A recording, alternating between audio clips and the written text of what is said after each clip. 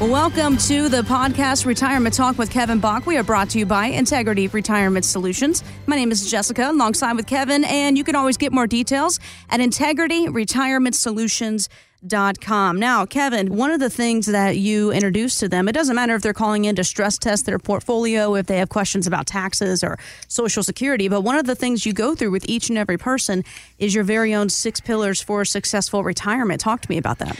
Well, what we came up with over the last 31 years, and we came up with this a couple of years ago, but over time, talking to hundreds and hundreds of people, we found that everybody has a financial advisor.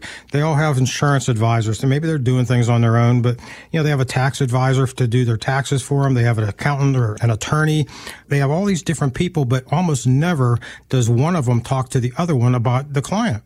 Everybody's doing their own thing, which can cause problems. We've seen so many omissions and errors and too much of this or not enough of that because no one's talking to the other person. So we came up with a pillar planning process to help eliminate those holes or gaps you might have in your plan.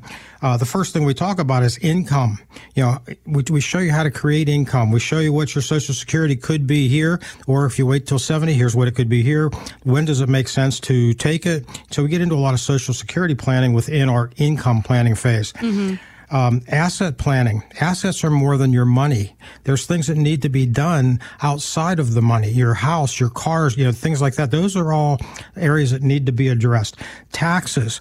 Tax management, tax planning, minimizing taxes. If it's easier to save $5,000 in taxes than it is to earn an extra $5,000. Absolutely. So, those are the things that we try to go over with people is how to be more tax efficient.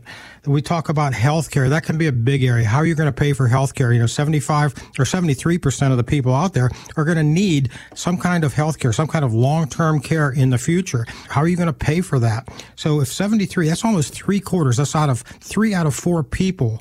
That's a good chance that both of you in a household are going to need some kind of care in the future. What kind of planning do you have for that? How are you going to protect your assets from nursing home spend down? Is it through long-term care policies? Is it through hybrid life insurance policies that'll pay for your care from the higher death benefit? Mm-hmm. There's all kinds of options out there. Then you have your legacy planning. When all's said and done, you have whatever's left is going to go to wherever you want it to go. So how are you going to do that as effectively and efficiently as possible?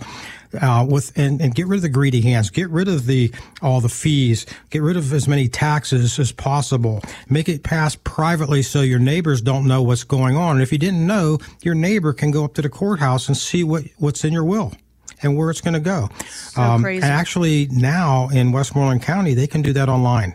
Oh my gosh. So those are the things you want to, I'm a private person. Keep private, I don't want anybody to know who gets what, because then the salespeople go up there and they start preying on the people that just inherited money because They know it's going to be burning a hole in their pocket.